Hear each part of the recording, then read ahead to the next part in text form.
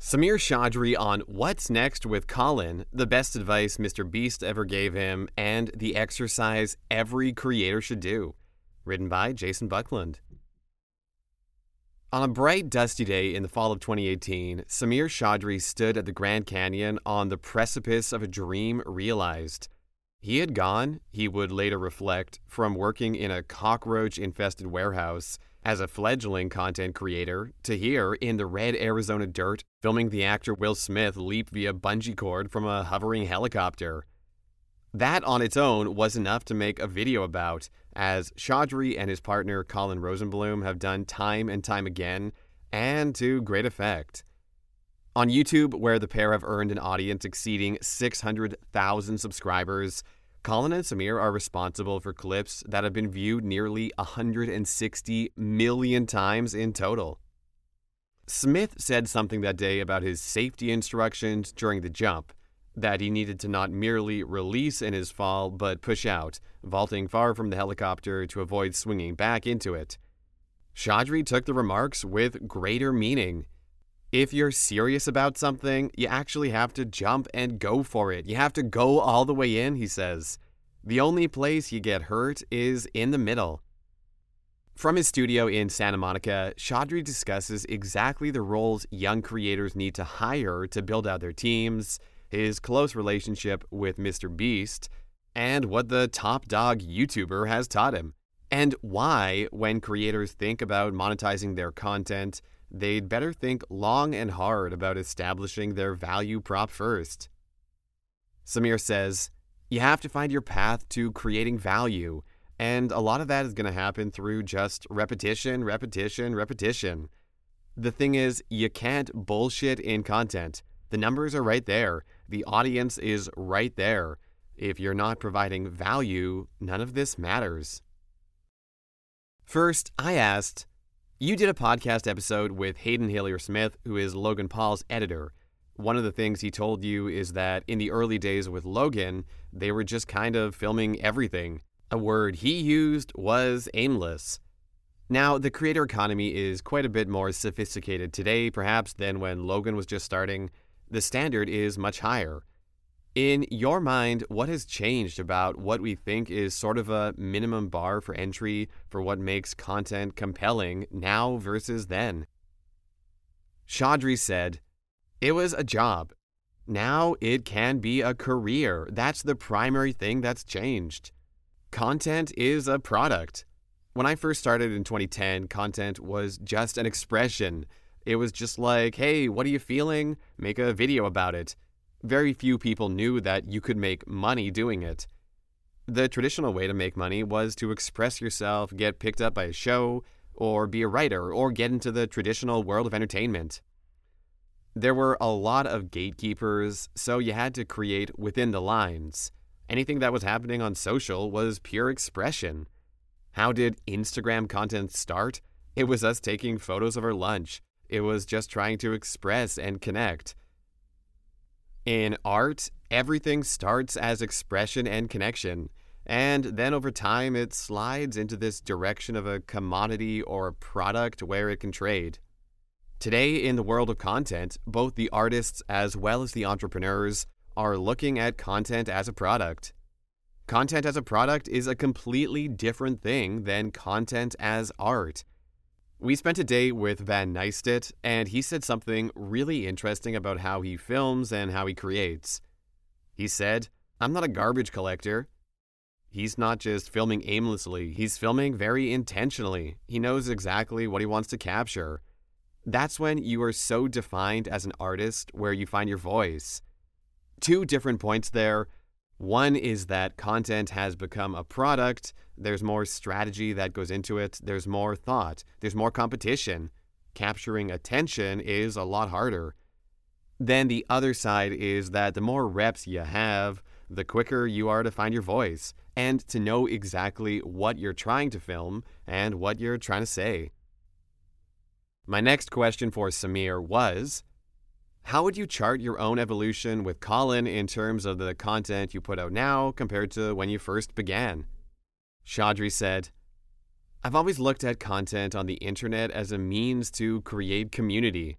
For me, when we started creating content, it was all about the sport of lacrosse, which is something that Colin and I both grew up playing and something that we felt we wanted to be plugged into the broader community. I grew up in LA, where not very many people play lacrosse. My path to finding other people in my tribe was by creating content about it and finding them on the internet. I think that this desire for community and to find like-minded people, what we found in 2010 and 2011, was the quickest path to that. Fast forward 12 years later, and what Colin and I are doing today is the same thing. We felt a little bit on an island as content creators and felt like we weren't part of the broader community in 2016 when we started the Colin and Samir YouTube channel. We've been on a path to create that community and create a hub for it, a central space for this community of creators. Next, I asked Samir, one thing that you've been on record about in the future is this idea of selling shares in creator channels, giving your audience a financial stake in back-end revenue of the content you produce in exchange for capital up front to pay for what gets made. A term Colin used on this that I liked was mitigate risk. By doing this, creators mitigate risk by offloading the financial burden of creating content, and then, in theory, you'd have a whole audience that'll help you share this content because they now have their own incentive in it performing well. What will it look like when this strategy really takes off in the creator economy? Chaudhry said, it actually could create this whole new experience that's more in line with where the internet is going, which is more active participation in the internet. Even when you look at YouTube, the reason it is wildly different from television when I was growing up is that I would turn on the TV and the TV would tell me what was on. Yeah, I kind of knew the programming times. Yes, I knew that The Simpsons was on at 7:30. But after that, I was kind of like, hey, TV, tell me what's on next. Now on YouTube, I'm going on my computer and actively searching a creator or searching a topic. I'm finding that video. I'm going into the comments. I'm having an exchange with someone else. I'm giving a suggestion to the creator. The creator's then saying, based off the data, okay, people stopped watching at this point. They clicked on this thumbnail. They didn't click on that thumbnail. I'm going to change my content based on the inputs you're giving me. It actually is a two-way street, and it's more than a two-way street because it's creator to fan, fan to creator, and then fan to fan. There's 3 different dynamics happening. That activity is what the expectation is on the internet. Let's say that a creator opens up and says, my channel, you can buy a piece of it. Now all these people who have been fans since day one want to buy a small piece of the channel. Maybe not even for the opportunity to generate revenue, but actually just the opportunity to be a deeper part of this community. Imagine if the more active you were in that community, the more the stock of that community rises. Now all of a sudden, instead of me just being a fan of a creator who has 100,000 subscribers and wanting them to get to 1 million, I'm actually connected to the concept of them getting to 1 million subs. It's more of a game that I get to play a part of. I'm more incentivized to share their content to get more fans, to get more people involved in it. I think that it's all representative of this active participation in the internet, saying, I'm not here just to consume. We're all actually creating this experience together. Whether you are the video creator or you are the fan, they're all part of it together. My next question: is this something you and Colin are actively looking at doing with your channel? Chaudhry said, yeah, I would love to do it. I don't know that the technology is there yet on a video or channel basis, but I think it's a great way to bind together a community. What I don't want is to create a situation where our fans feel like it's a good investment and that they're just there to make their money back. I would want it to feel more like a deeper version of Patreon or something like that. You're supporting us and there's perks to that, and there's opportunities to connect with one another, you know? That to me is what's special with the internet. It unlocks people like us. You can find people like yourself and you can create intimate relationships with them. Us being in LA, there's a bunch of creatives here.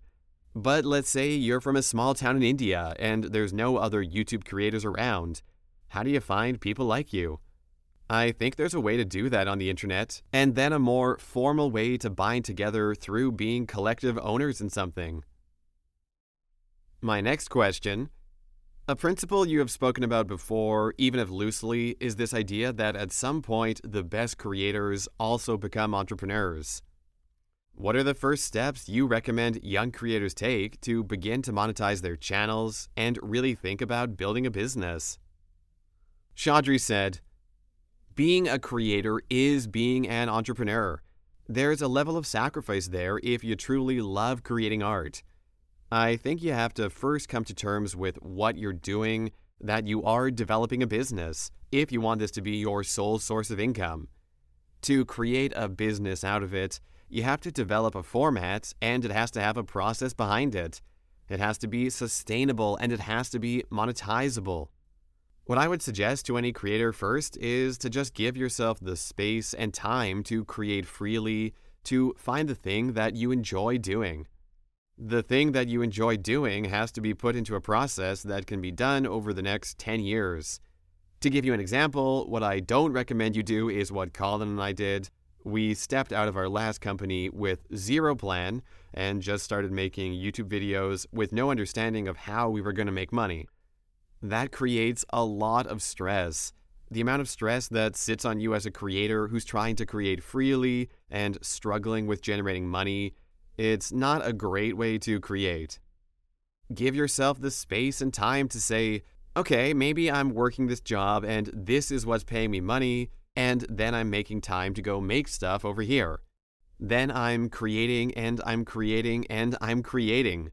Because being a creator, you're not going to find your format overnight. I mean, there might be some people who have a flash in the pan and it takes off. My honest answer is it probably takes 5 years to find your flow as a creator before you're actually going to be making good money and figuring it out. This is an exercise I think every creator should do. Think about your audience, because that is really at the core of it. Your business is aggregating an audience. Who do you want to create for? Who's the audience? Why are they there? Then consider, what's the value prop for this audience? How are you going to deliver that value prop? What's the process? Is it a weekly show? Is it every day? And then how is it monetized?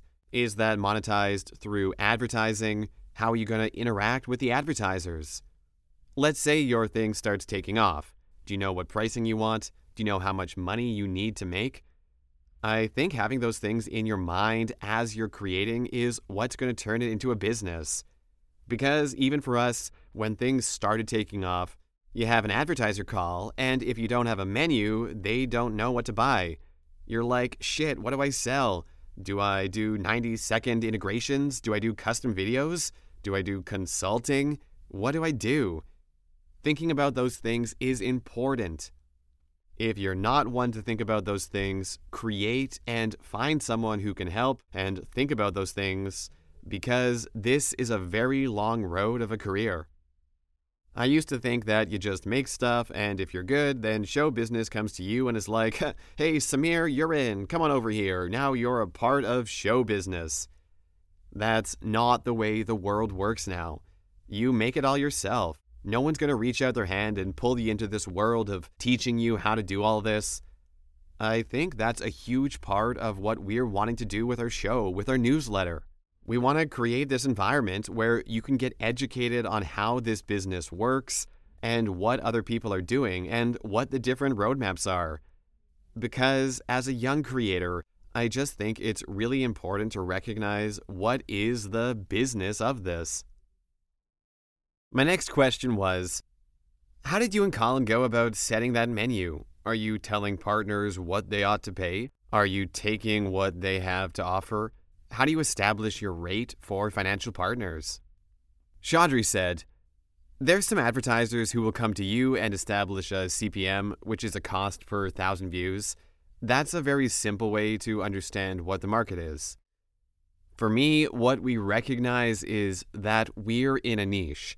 We know our audience, so we know exactly who that 100,000, 200,000, or 300,000 people who are watching us are. The type of content we make is not interesting unless you're a creator. The people who are coming and watching 20 minutes of our show, they are interested in the creator economy. To me, that makes our audience higher value. So we're making a weekly show. It's myself, it's Colin, and we have some editors who work with us. How much does it cost on a monthly basis? How much does each episode need to go for? It's pretty simple math. Then we can be very honest with our advertisers. This is how much it costs. Then as you grow, hey, we've grown by X%. Let's raise our prices X%. My suggestion to a creator is to think about your ins and outs, aka costs. That's how I think about this all the time. What's going out the door? Even to pay yourself. Do you have a studio? Do you have staff? Do you have an editor? Do you have software expenses? Write all that down. Then think about what needs to come in to cover your out. It's the most simple, elementary way to do it. What's challenging is if there's only 100 people watching your content, it's going to be hard to generate a good amount of income from that. So it might not be advertising, it might be merchandise, it might be Patreon, it might be other ways. For creators to succeed in the advertising business, you need a lot of eyeballs. They need to be very specific. You need to understand what's your value to the advertiser, because what you're doing in advertising is you're saying, my content provides a value to this group of people. The advertiser then says, we want to provide value to that group of people as well, so we will be a part of your content. It's just understanding that you are a bridge to provide value to a group of people, and the advertiser that comes along wants access to that bridge. They're paying essentially a toll to go communicate with those people. That's the advertising business. Not every creator wants to be in the advertising business or is built for it, but it is the foundation of the creator economy.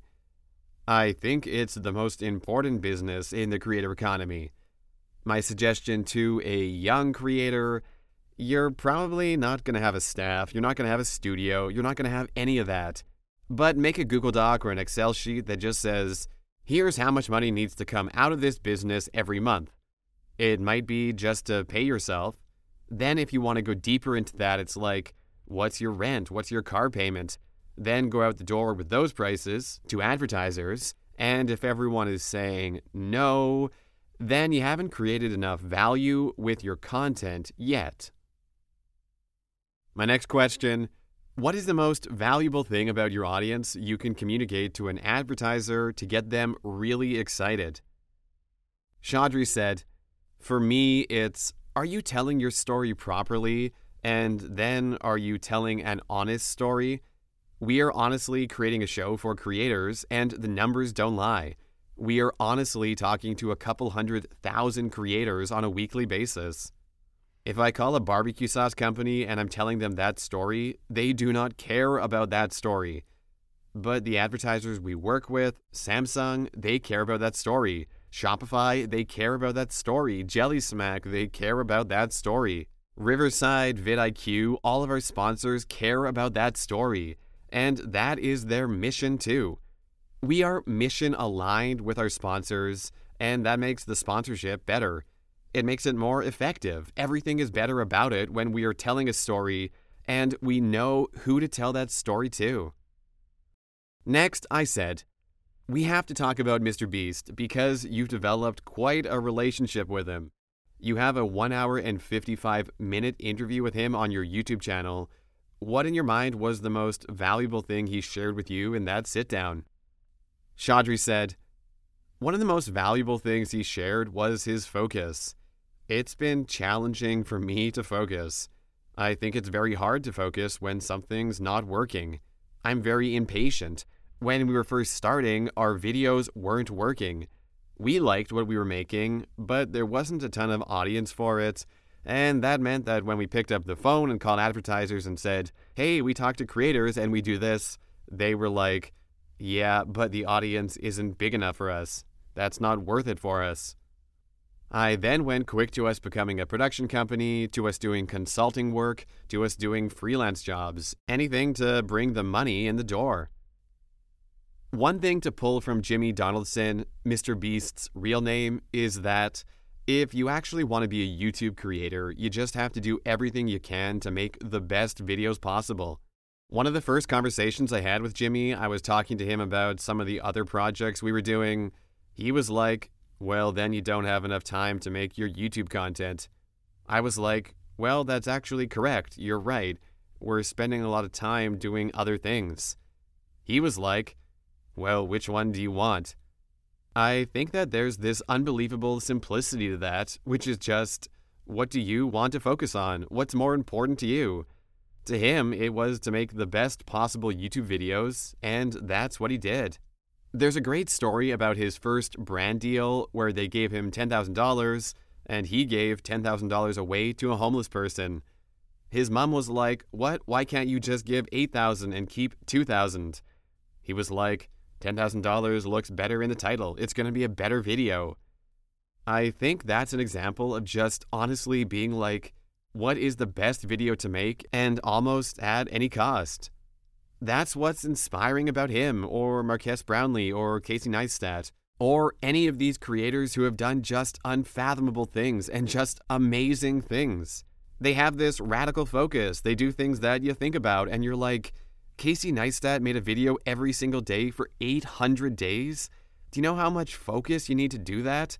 Or Marques, who's just truly, honestly in love with tech videos and makes amazing tech videos every week. When you get to this point of fame, there's so many opportunities. People are knocking at your door for the coolest shit. Hey, do you want to come to Vegas to do this? Hey, do you want to come to the Super Bowl? Hey, do you want to come do this? A lot of these top creators are saying, "No, I gotta go make videos." As you're growing, whatever type of entrepreneur you are, because a creator is really just an entrepreneur, that's just quality advice that you can pull from Mr. Beast's interview. What do you actually want? Do your actions reflect that? Next, I said, if you'll allow the understatement of the century, the scale of Mr. Beast's videos now is crazy. He told you he spends $48 million a year on video production alone. Aside from insane production value today, what has changed to your mind about Mr. Beast's content from when he first began posting? Chaudhry said, "There's one thing that happens when you're just creating regularly that I think is a really important thing to note. All of this is storytelling. So what has happened to Jimmy just in creating for the past 10 years, which is what would happen to anyone who's focused on creating, is you become a better storyteller. At the core of it, his job is to capture our attention and keep it, and that's done through storytelling. Even when you look at his Feastables launch, which is his chocolate bar, he captured our attention through this unbelievable launch and this video and these boxes with locks on it. There's just this big flashy thing to capture our attention. Then he keeps our attention by every single chocolate bar has a sticker on the back that you pull off. You enter in that code to a website, and you can win a prize, a Tesla, or even a chance to be in one of his videos. That keeps your attention probably for the next couple months because there's going to be winners. He has this eye on storytelling and the idea of how is this story going to be told in the market? I think it's unlikely that you watch every video he uploads, but you still have this feeling of Mr. Beast, of the story of Mr. Beast. What he's gotten incredibly good at is capturing attention and keeping our attention. If you notice, every couple months, there's something to announce.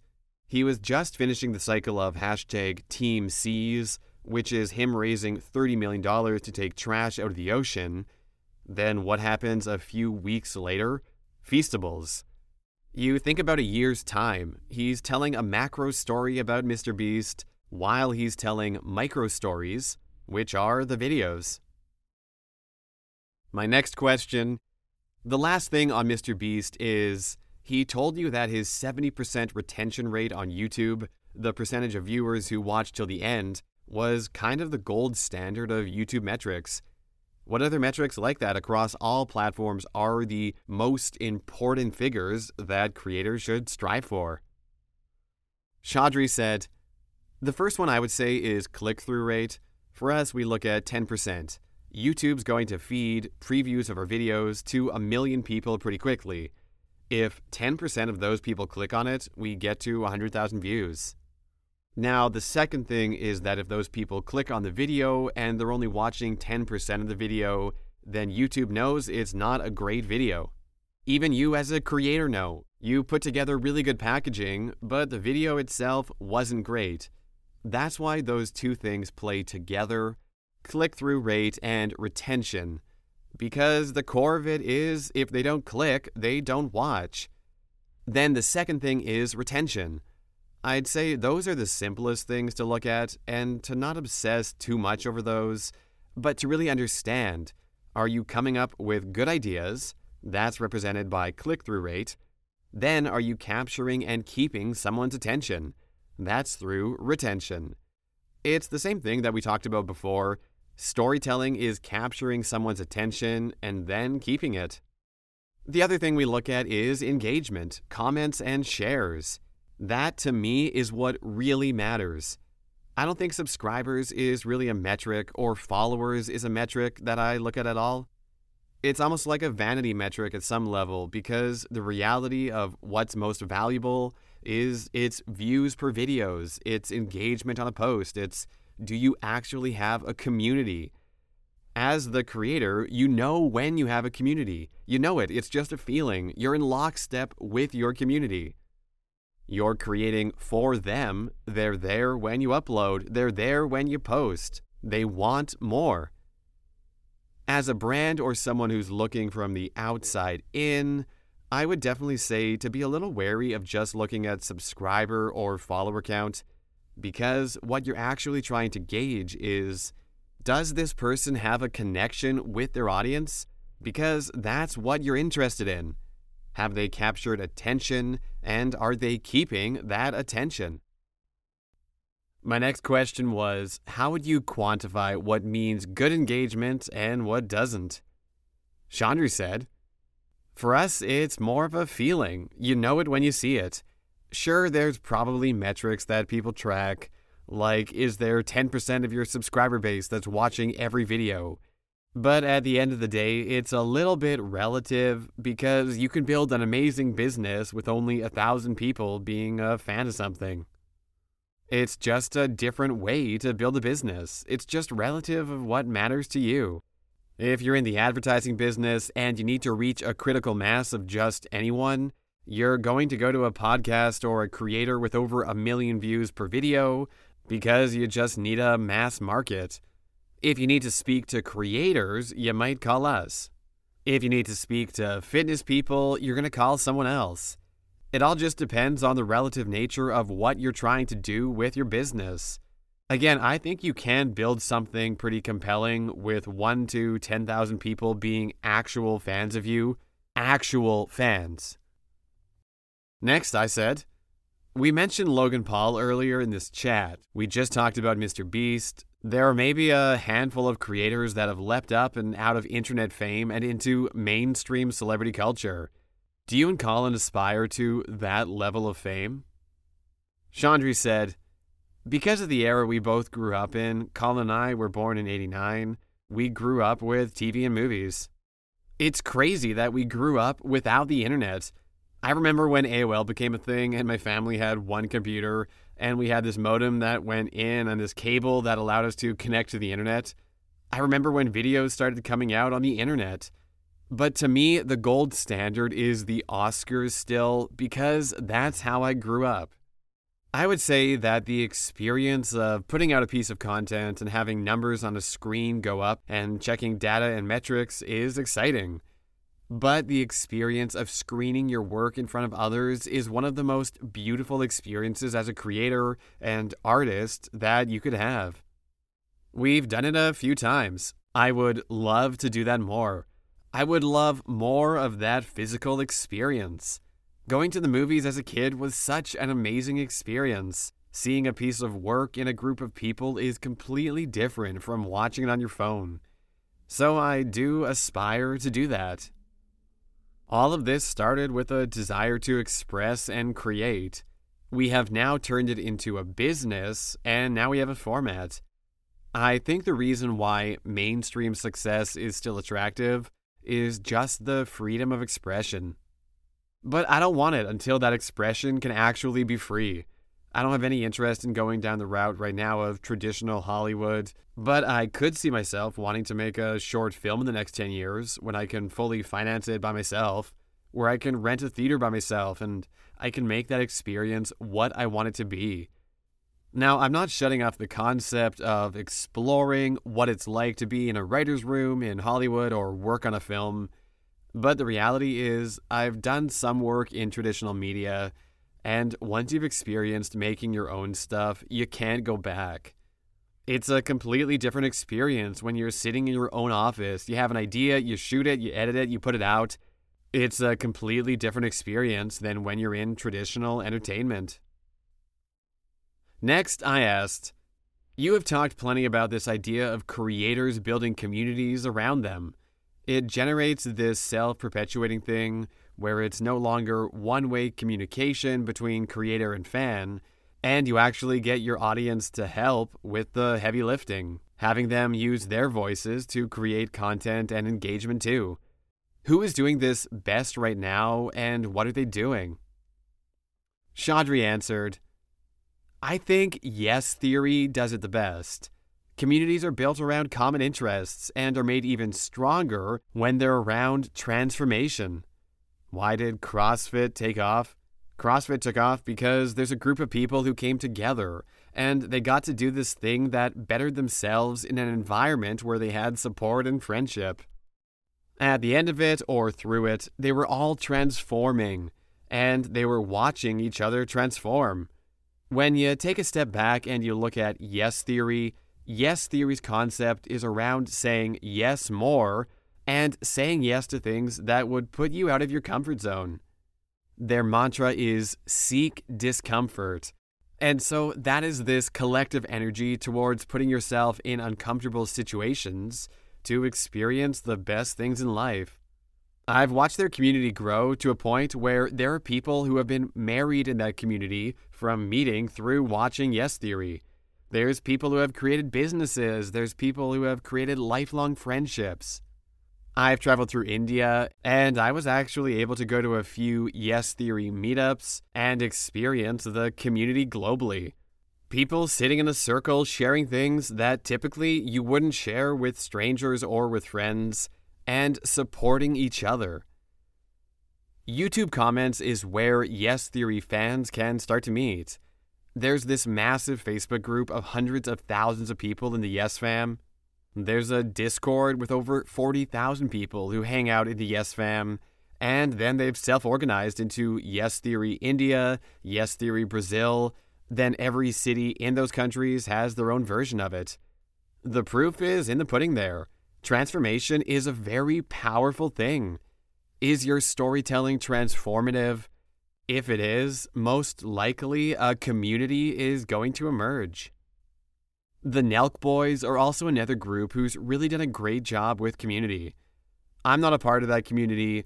I don't fully understand it, but I would say that's one of the stronger communities out there today. Next, I asked, we are seeing creators begin to have a significant impact on job creation, both in traditional brands hiring creators and also creators themselves establishing real staffs full of people. Let's start here with a couple of questions about this. If you are a creator and looking to build out your team, what roles are the most important to bring on first? Chaudhry said, it depends on who you are as a creator. Casey Neistat edited all of his videos. You might say to another creator, hey, get an editor so you can do other things. But that was his craft, editing and creating. Colin describes it as, if you're a painter and you get another painter to paint your paintings, who are you then? The thing with Colin and I is, I've done more of the business development side, the sales, the strategy, even operating, almost as the producer in our relationship. Colin's the writer, the creative, the storyteller, the director of the shows.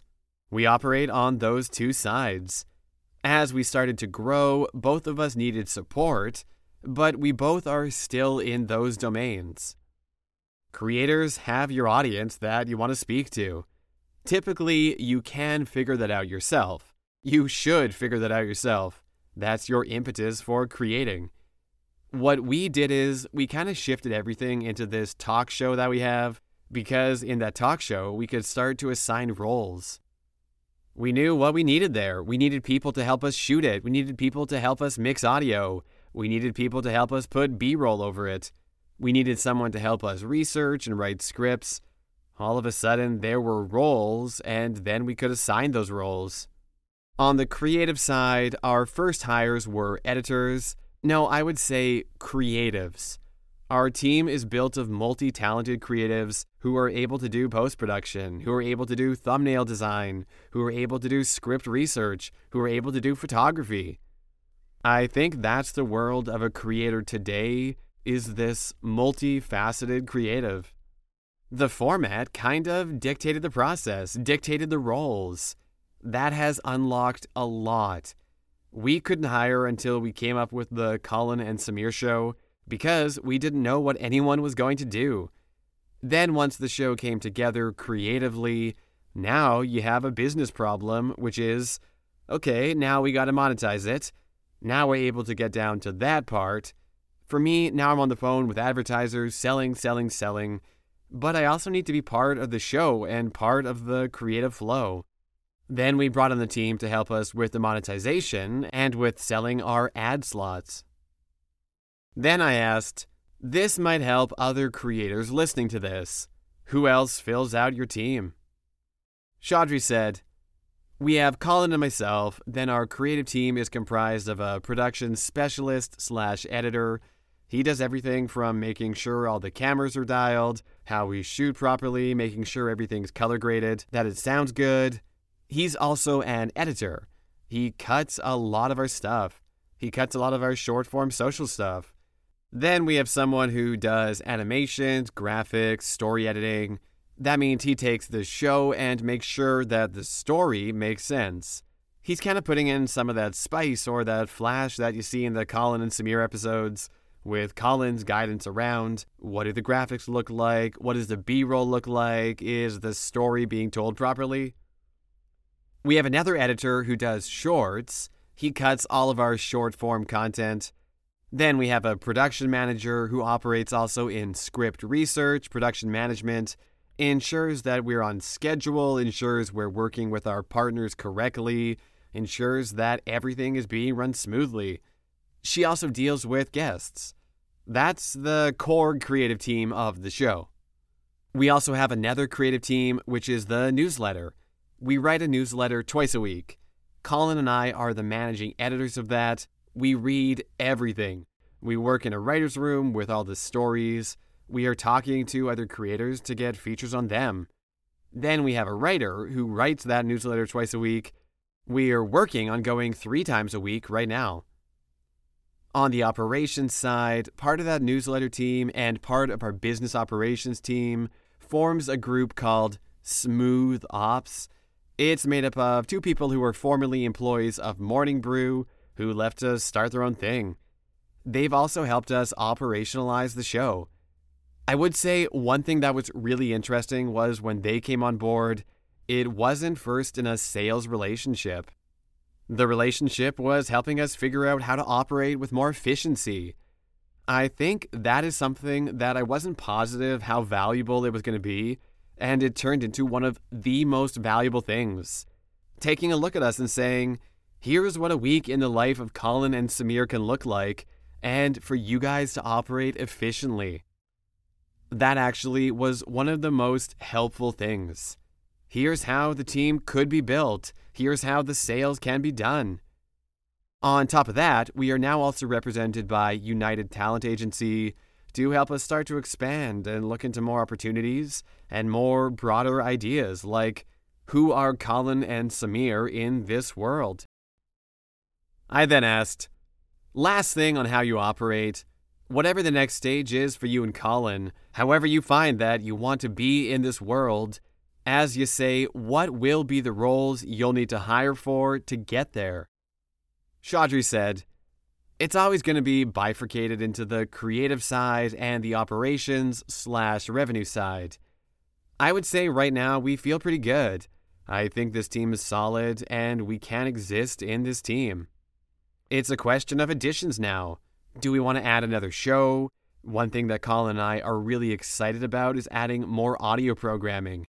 We want to explore the world of audio, so I think having an audio producer will be something we look at. But everything should be staffed against a process.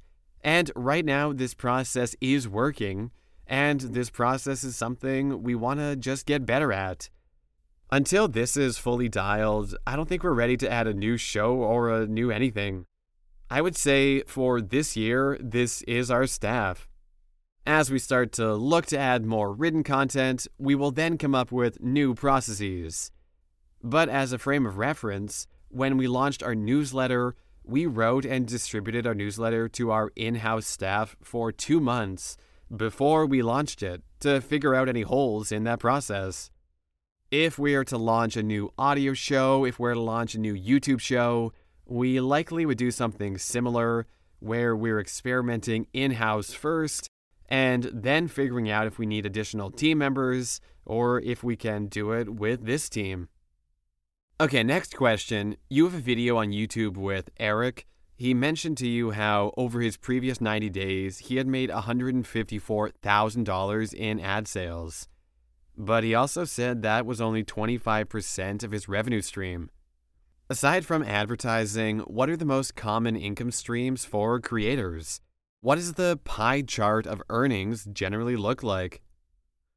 Chaudhry said, the pie chart is split into 2 sides. One is what we'll call business to business or B2B. Your business to business sales are via YouTube AdSense, because that's you being a good business partner to another business, which is YouTube, who is now selling advertising and sharing it with you. That's a B2B relationship. Then your advertising relationships are also B2B. You're on the phone with an agency or an advertiser, and they're buying into what you're doing. You have one side of the business that's B2B. For the vast majority of YouTube creators, that's going to make up well over 50% of your business. For us, for Colin and Samir, 95% of our business, maybe more, is advertising and AdSense. The more diverse creator opens up the other side, which is direct-to-consumer. The direct-to-consumer side incorporates merchandise, it incorporates Patreon. It could be selling educational courses, selling digital content through Patreon, something like that. Then maybe there's a little sliver of something else that's somewhere in the middle. On the B2B side, some creators do consulting work. They might be doing public speaking, creating other products that they might be selling, but those are typically for very specific creators. For us, we don't really sell anything to our fans. We made a storytelling course that went well, but we live in the world of advertising, and we feel like that's what our show is built for. And that's something that Colin and I love. We love the advertising business primarily because we've found something that we do that there's other advertisers that want the same thing. But sometimes if your show format isn't built for advertising, you turn to your audience and say, hey, let's do this through Patreon, or let's do this through merchandise, or let's do this through a course. There's a lot of other ways for creators to earn money in the direct-to-consumer side. My next question, for the middle class of creators who don't yet have the audience to attract huge money partnerships with advertisers, the path to prosperity you've said is through e-commerce. If I'm a creator with not yet a massive following, what are the top things I need to know in order to help bring in earnings? Chaudhry said, you need to define to yourself what's a living wage and ask yourself, are you going to be happy making a living wage doing this? Because if you're not happy making a living wage creating, it's not for you. You have to love it enough to say, I will do this and make a living wage doing it. That's first. I think that's really important. The second is then understanding. How do you get to that living wage? I would say merchandise is a great way to do it, but merchandise is also challenging. There's also, again, selling courses or digital content direct to consumer. I would think about, okay, if I get to 1,000 people who just love the thing I'm talking about, would they pay $100 for a course? Am I providing enough value there? That's my honest answer. You're a small business owner and recognize that it's hard. It's not an easy thing to be a content creator. Being a creator is not a career. Being a creator can be a career. It's not guaranteed. I think that's where you have to take a step back and say, what does it mean for me to make a living wage doing this? Then if you get to that point and it goes any bigger, amazing. But how are you going to make a living wage doing this? What's your process? What's your monetization if it's not advertising?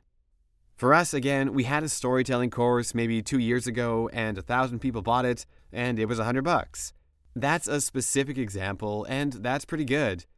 Yes, there's 2 of us and we live in Los Angeles and that's not a ton of money, but you can get by doing that. I just would urge someone who's becoming a creator to think about, what does the world look like if you're just paying your bills by doing this? Are you still happy? That's a really important thing to ask yourself. Next, I asked, you've said you're bullish on short-form content, but you and Colin have conceded that it's also the hardest to monetize. If for no other reason, then there's just not as much time in short-form content to put as many ads in. What have you learned about how to do short-form content in the best way? Chaudhry said, there's some specifics around how we do it, but I would say that the reason why I love short-form content is that you can take more shots. As a creator, you're finding your voice. To find your voice, if you're uploading once a week, you've made 52 videos in a year.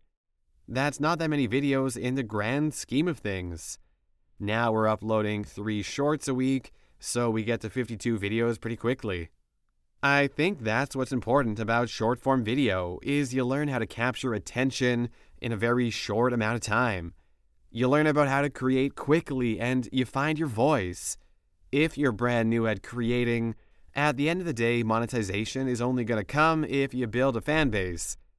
Building a fan base and building an audience is pretty hard if you're only uploading once a month. My high-level suggestion is upload a lot of short-form content because you get a lot of practice making videos. Can you tell a story in under a minute? That's an amazing constraint.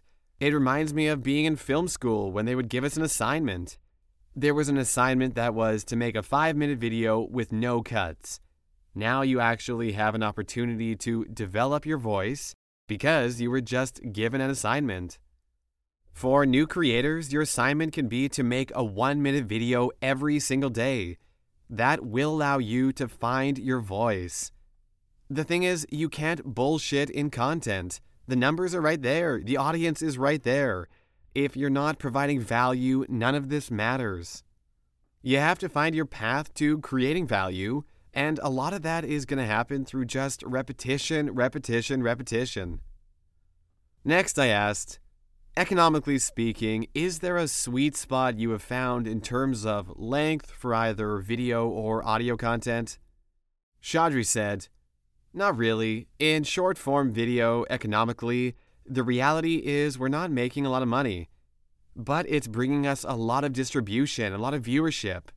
In any business, if I told you there's a great way to get 30 million people to look at your product in a month, you would do it. Just to give you a frame reference, that's our total number of shorts YouTube views in the past 28 days. 30 million. 30 million people seeing the Colin and Samir brand, getting a taste of what our content feels like, looking at our faces, getting an opportunity to subscribe. Why would I not take that?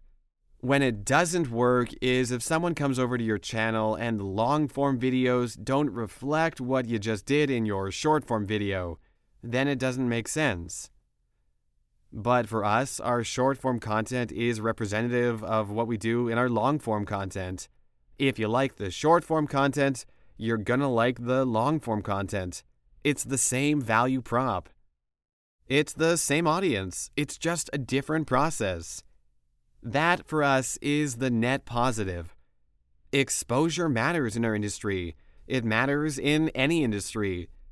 Exposure is the most challenging part of what you're doing. If there's a way every day for you to try and attract new customers, new users, a new audience, you're going to take that opportunity. Next, I said, I'll ask you to put on your prediction cap for us. Who is the creator now that's got some renown, has started to build an audience, but that you would put your bet on is about to become the next big star? Chandri said, there's two creators that I really like. One is Max Fosh from the UK. He's a comedian. The reason I would bet on him, first of all, he's an incredible storyteller and an incredible creator. He's amazing on camera. But he's a stand-up comic, and he went on tour recently and did a couple of tour stops, and he filled those theaters he played in with his subscribers. I think that is the future of all entertainment.